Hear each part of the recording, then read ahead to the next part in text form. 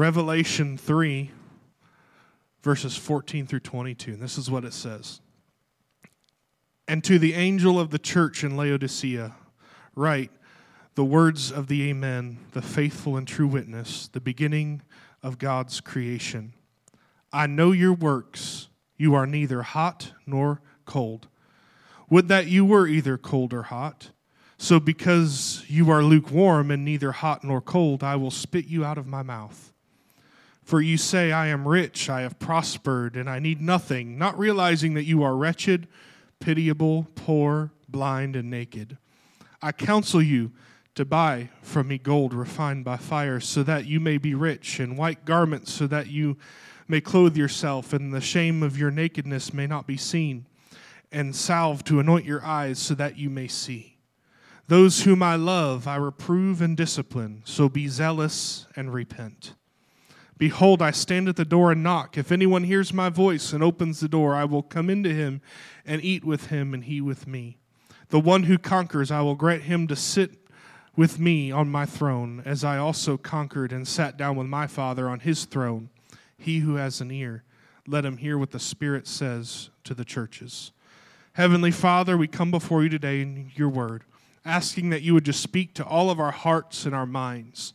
God, I ask that you would just bring light to your message today. Help us to understand it and grow in our faith. In your name we pray. Amen and amen. I want us today to take a moment and do a temperature check.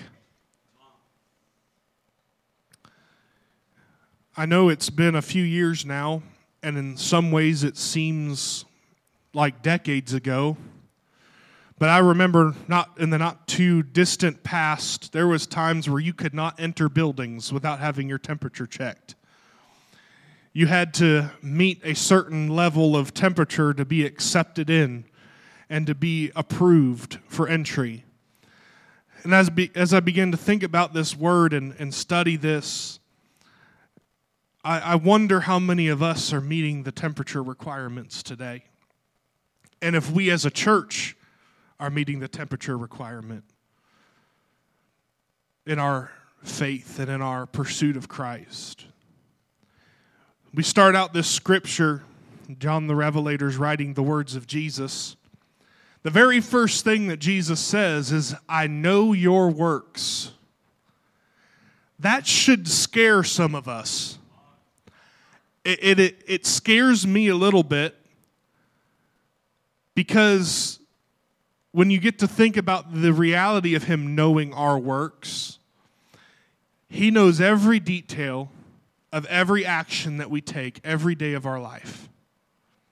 He knows every word that we speak. He knows the hairs on our head. For some of us, it's easier to count than others. But he knows us so deeply and so intimately. But he is making an evaluation of his churches in Revelation chapter 3. And here we come to the church of Laodicea. And he's evaluating them and taking their temperature to see where they fall in the thermometer.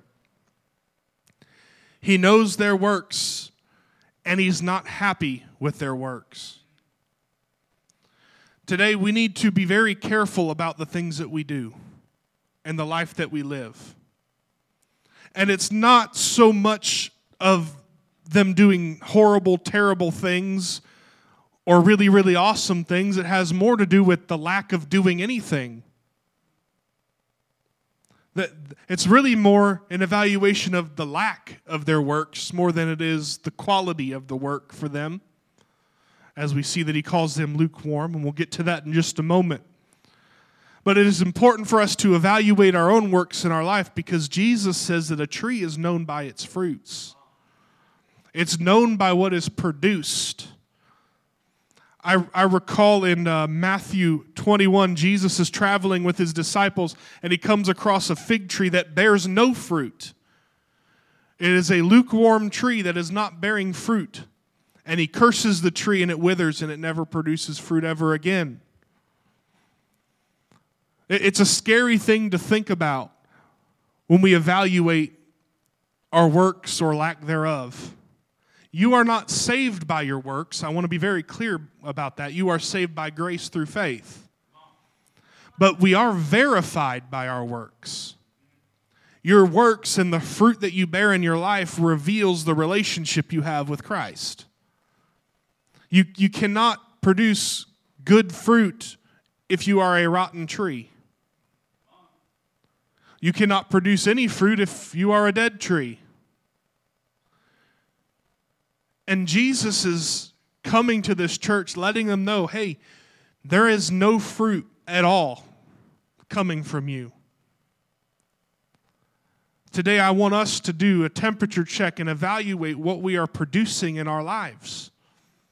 Because God has called this church and called us as individuals to be workers of the faith, to put our hand to the plow, to not just be lukewarm and complacent about our relationship with Him.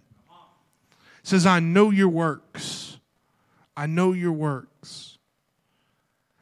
He tells them, you're neither hot nor cold. You see, I used to, when hearing this scripture, I used to really believe that what was being taught here was a manner of difference between being on fire for God and being a cold, lost sinner. But as I begin to study this, that is actually not the case. What Jesus is saying to them, cold is good, hot is good, and you're neither. I know that might mess up some theology for some people in this scripture, but as I began to study it, many commentaries and studies and things have declared that what Jesus is saying here is that hot is good and cold is good, but you're neither one of those things. Think about it. Let's think about why cold would be good. Have you ever been outside on a hot day, working and slaving away like a Hebrew slave in Egypt? And all of a sudden, maybe it was back in the day when people drank from the garden hose. You took a nice cold, there is no water colder than what comes out of a garden hose. Well, after you let it run a minute. That first little bit's kind of nasty. But once you let it run and that cold stream of water comes out of that garden hose and it tastes like wonderful rubber and dirt and all those, and it's just the most wonderful water you've ever drank in your life, and it is so refreshing. Anybody know what I'm talking about this morning? It is the most refreshing thing in a time full of heavy labor, heavy burdens, time when you're working and you're sweating and you're struggling and you're out there under the hot sun having beat down on you. See, Jesus, when he talks about them not being cold or hot, when he talks about them being cold, he's talking about a faith that is cool and refreshing on a hot day. When the labor is intense, the work is intense, he says your faith would be great if it was cold, because cold serves a wonderful purpose. There are times in our life where we need a refreshing in our faith. We are under heavy burdens. We are laboring in hot conditions, and we're sweating, and we're and I'm talking in a spiritual sense here. Sometimes maybe it is a little physical too. That in those moments where things are difficult and heavy and hard, there are times that we need a refreshing, and we only find that if our faith is like that cool stream drink of water from the garden hose. You see, I love this about the Bible. When God, Jesus, whoever's writing in this is portraying a message in God's word, and the people they are talking to, they know their audience, and the audience understands the references. So sometimes in order for us to understand the scripture better, we got to understand who they're writing to. You see, in Laodicea, there is nearby a river called the Lycus River. And this river was supposed to be a cool, refreshing river. A river that the people of the city could go out and get a nice cool drink and cool off and refresh themselves in. But there was a problem. The river actually ended up being muddy and disgusting and full of sediment and mucky and gross. What does it have to do with being lukewarm? Well, if you're a nerd like me and you have to have answers to these types of things, you begin to study it and you find out that there is a phenomenon that takes place within murky waters. And it's called accelerated solar absorption. I know that's a mouthful. But basically what it is the darkness of the water, the mud and the sediment basically absorb the sun's energy more rapidly than what it would be if it was crystal clear. It's the same thing as if you put a solar cover on a pool or you wear all black out on a 100-degree day, that you feel way hotter than you would if you would just wear a nice white t-shirt. It absorbs heat, and what was supposed to be cool and refreshing because of this mud and this murkiness and this darkness had absorbed so much of the sun's light and energy that it brought the temperature to rise up and go from cool and refreshing to a disgusting lukewarm temperature. The muddiness ruined the cool, refreshing faith. You see, I've found it breaks my heart because I keep seeing it happen and happen over and over again in churches all over the country and in individual lives where the faith of God's people is becoming murky. What I mean by that is there are things that have been allowed to be mixed into what is supposed to be crystal clear, fresh and cool, and wonderful to be in and be a part of. But what has happened is there has been sediment and mud and dirt and mess that has been allowed to enter into the river of our faith. And now what used to be crystal clear and easy to deal with and refreshing to our souls and spirit has now become this lukewarm nastiness that is undrinkable and unbearable. And no wonder we have so many people that want nothing to do with Christ. What muddies the water? One of the greatest things that muddy the water, first and foremost, is complacency. Not taking care of it. Has anybody ever had a pool in your backyard or know somebody that has a pool in the backyard? Anybody? I grew up, there's a few. I grew up, my grandparents had a pool, and there's this wonderful thing that happened when you closed the pool. From the time you closed it to the time you opened it again, it sat unattended. You closed it, you did what you had to do, you covered it up real good. But even though it was covered and all of that, because the normal chlorine and chemicals and things like that were not being put in to the pool like they should have been, and it wasn't being cared for, by the time it was ready to be opened back up in the summertime, it was a murky, gross, disgusting mess.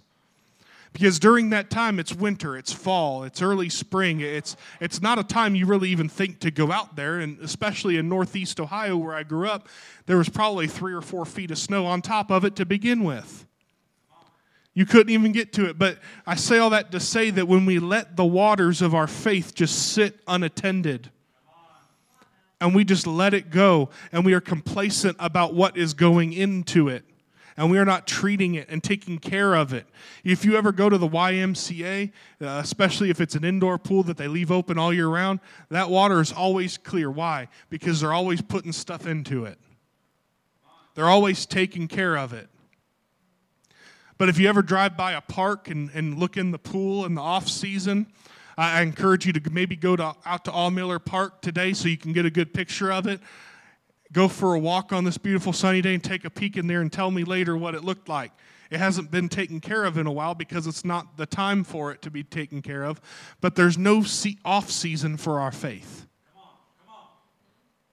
But what happens is we get so complacent about taking care of our relationship with Christ that it begins to get murky. And it gets dirty. And as a result, it becomes nasty and lukewarm and something you don't want anything to do with. And worst of all, something God doesn't want anything to do with. We have to care for the waters of our faith. The other thing that muddies the water is compromise. Compromise is simply allowing things at will to be mixed in with what is pure. So that way you can kind of try to get the best of both worlds. Compromise is a very dangerous game. And I have seen it so often, especially here lately, and it kills me every time. I listen to lots of different podcasts and preachers and all these things throughout the week just to keep myself fed and my spirit fed. But anymore, the number of things I can listen to and stand to listen to anymore is dwindling, because there is now this compromise in the church when it comes to sinful lifestyles that it's just everything's accepted, everything's okay, and we treat listen, you love everybody and you should love everybody, but you cannot accept everything. You cannot come to a holy God with unholy things. Anybody can walk through the doors and I will love them. But here's the reality. Jesus ate and drank and sat in fellowship with prostitutes and tax collectors and demon-possessed people and all of that. But it was never Christ that was the one that changed. It was always those that he was with that were changed. But too often, the culture shifts the church because the church is compromising to make it comfortable for those in the world. I want you to feel welcome here, but I do not want you to feel comfortable in your sin here. We need conviction. If you don't feel convicted of your sin and you feel like you can come in here and live any way you want and still be accepted into the kingdom of God, we love you, but you cannot take your mess into his presence and his kingdom. That's why we were given the gift of repentance, that we can turn from our sin and walk holy and be sanctified. I won't ever compromise. I don't really care if people like me or not, because I don't have to stand before people and give an account for the words that I speak.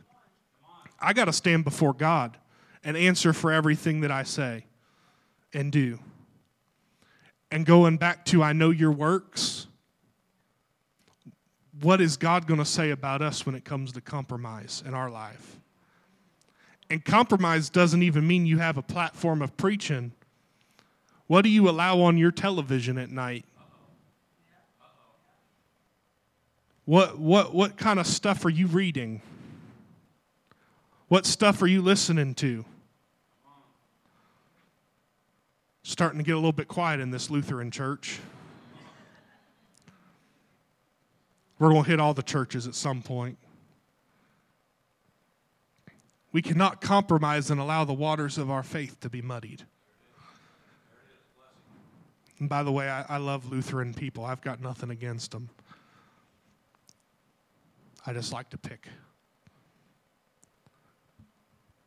God is saying to some people today, you used to be a nice, refreshing stream of water, full of purity and clarity, but you've allowed complacency and compromise to enter in and muddied the waters. You haven't cared for your faith, and you've even tried to blend faith, your pure faith, with the corruption that is in the world. And as a result, you become lukewarm. Cold is good. It's not bad to be cold in the right context. But Jesus also tells the people of Laodicea that you're not hot either. This one really, when I was studying this one was good. Sometimes you just read some stuff in the Bible, makes you want to do a lap around the living room.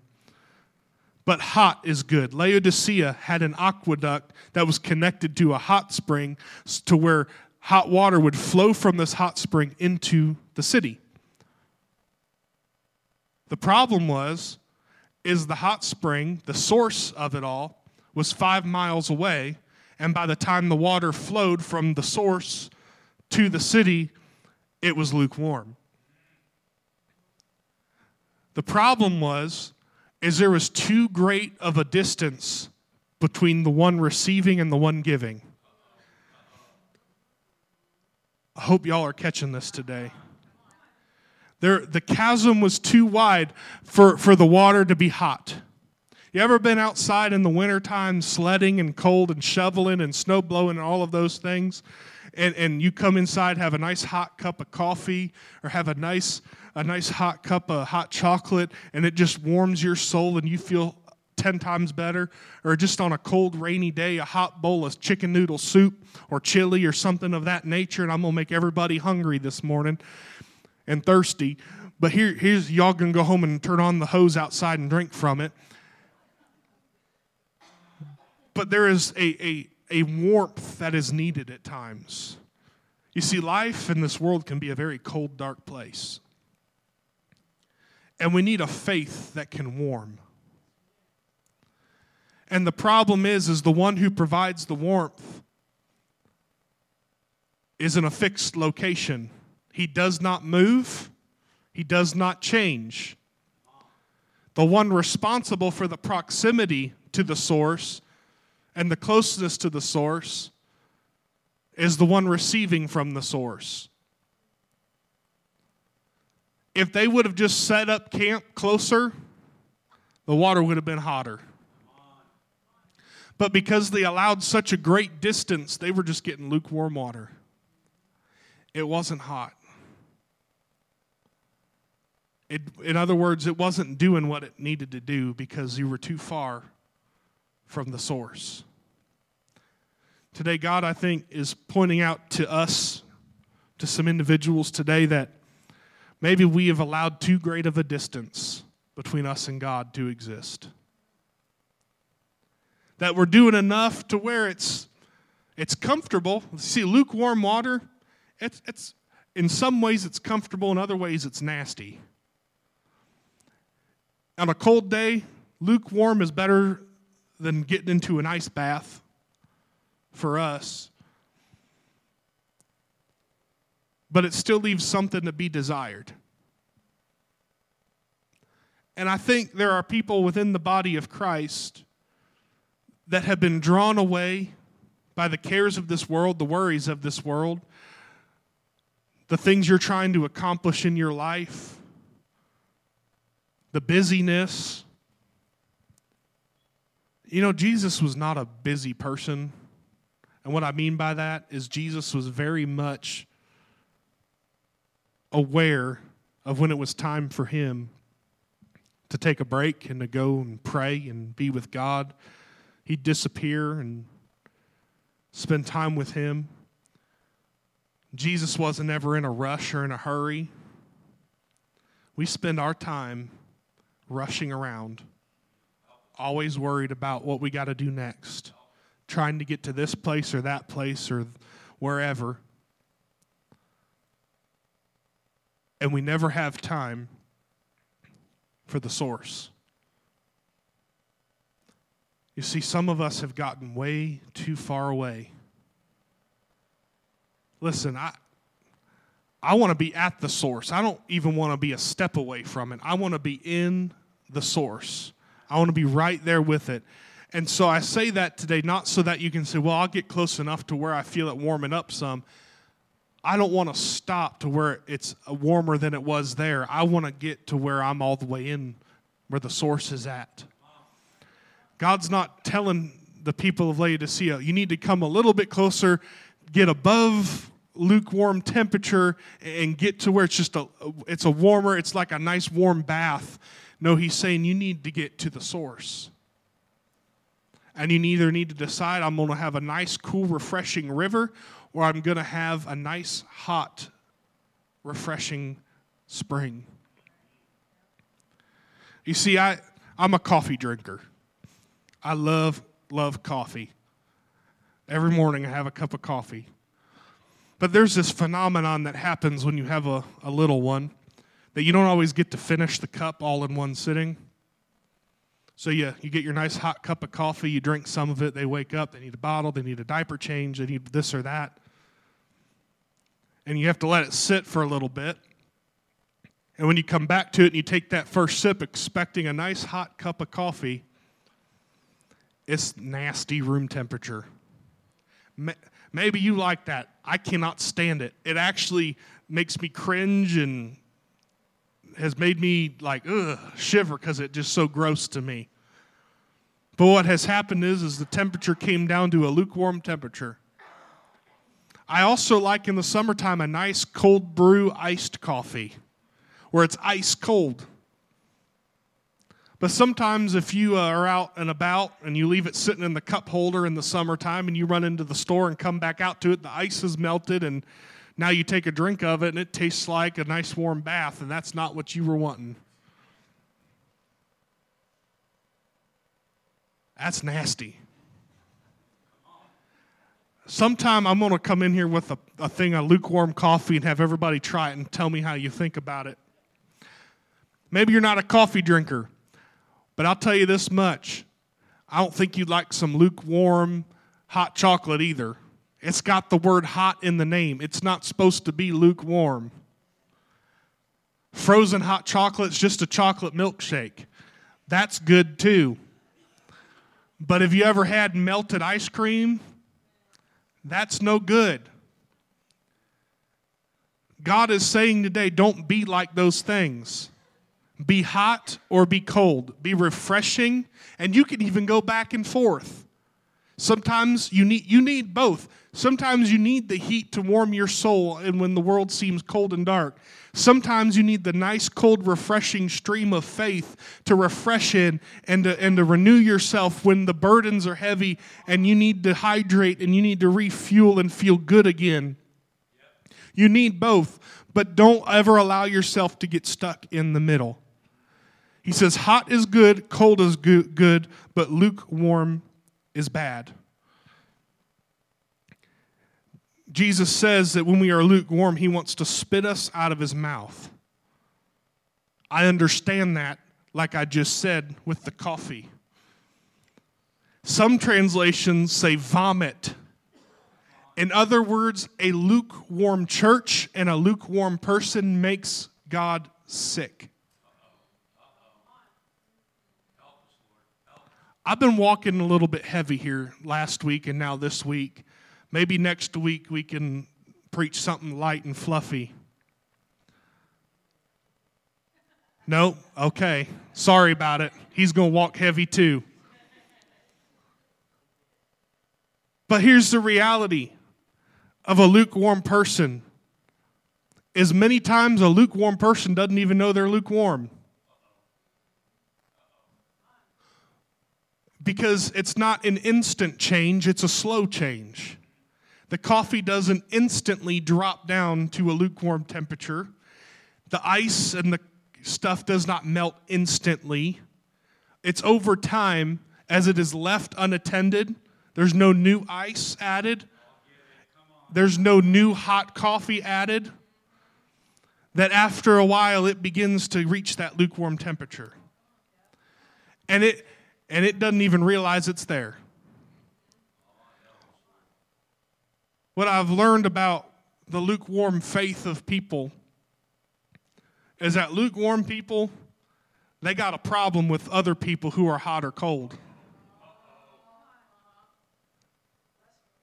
I know we don't like this one, but lukewarm people will look around and say, the reason I'm not hot and I'm not cold is because the worship's too loud, the worship's too quiet, they don't sing the right songs, the preacher preaches too long or he doesn't preach long enough, he prays too long, he doesn't wear a suit like I like, because Jesus wore three-piece suits in the Bible. He doesn't do that, and he doesn't do this, and the church doesn't have this, and the church doesn't have that, and that's it.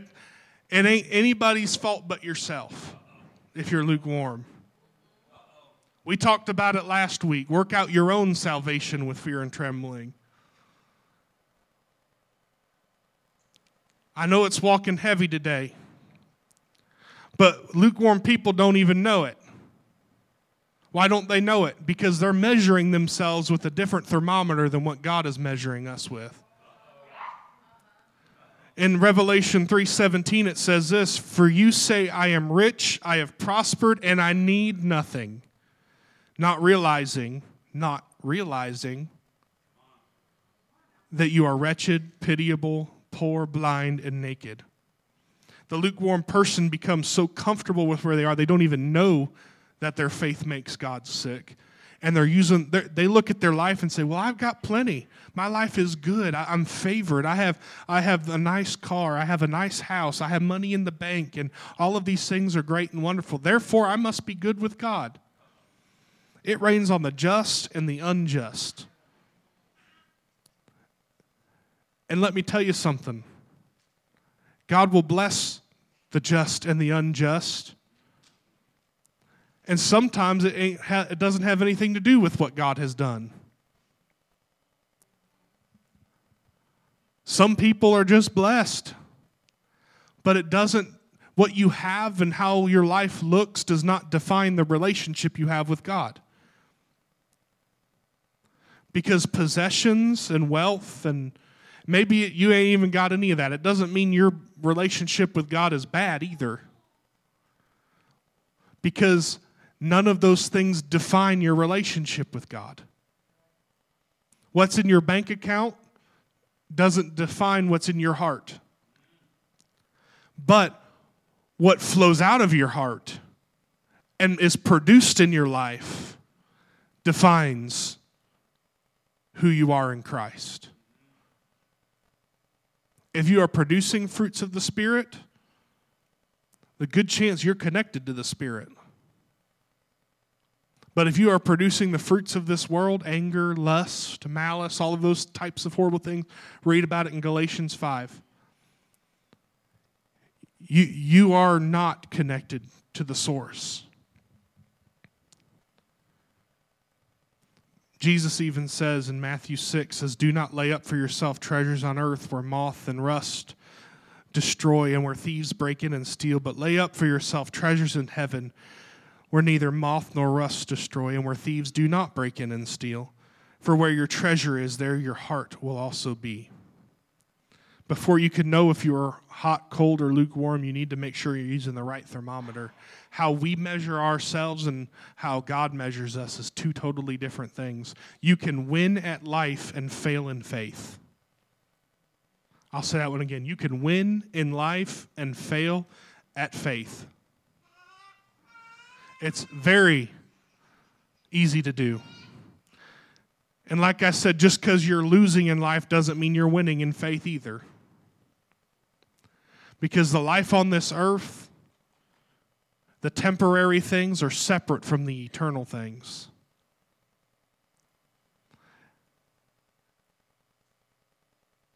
And so I'm going to close this morning with this. I believe God is trying to take us somewhere, both as a church and as individuals. He has stuff he wants to produce in you as an individual and in this church as a whole. But we've run into a little bit of a problem. We have become lukewarm in our faith. We give altar calls and nobody prays. We sing worship songs, yet nobody's worshiping. I shouldn't say nobody, because there are people that do, and everybody worships a little different.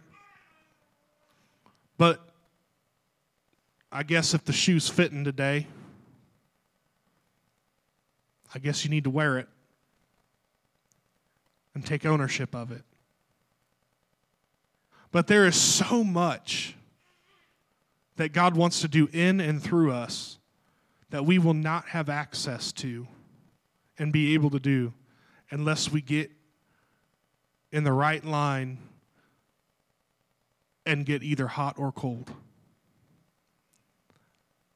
Because this world needs a place full of warmth when it is cold, dark, and dying.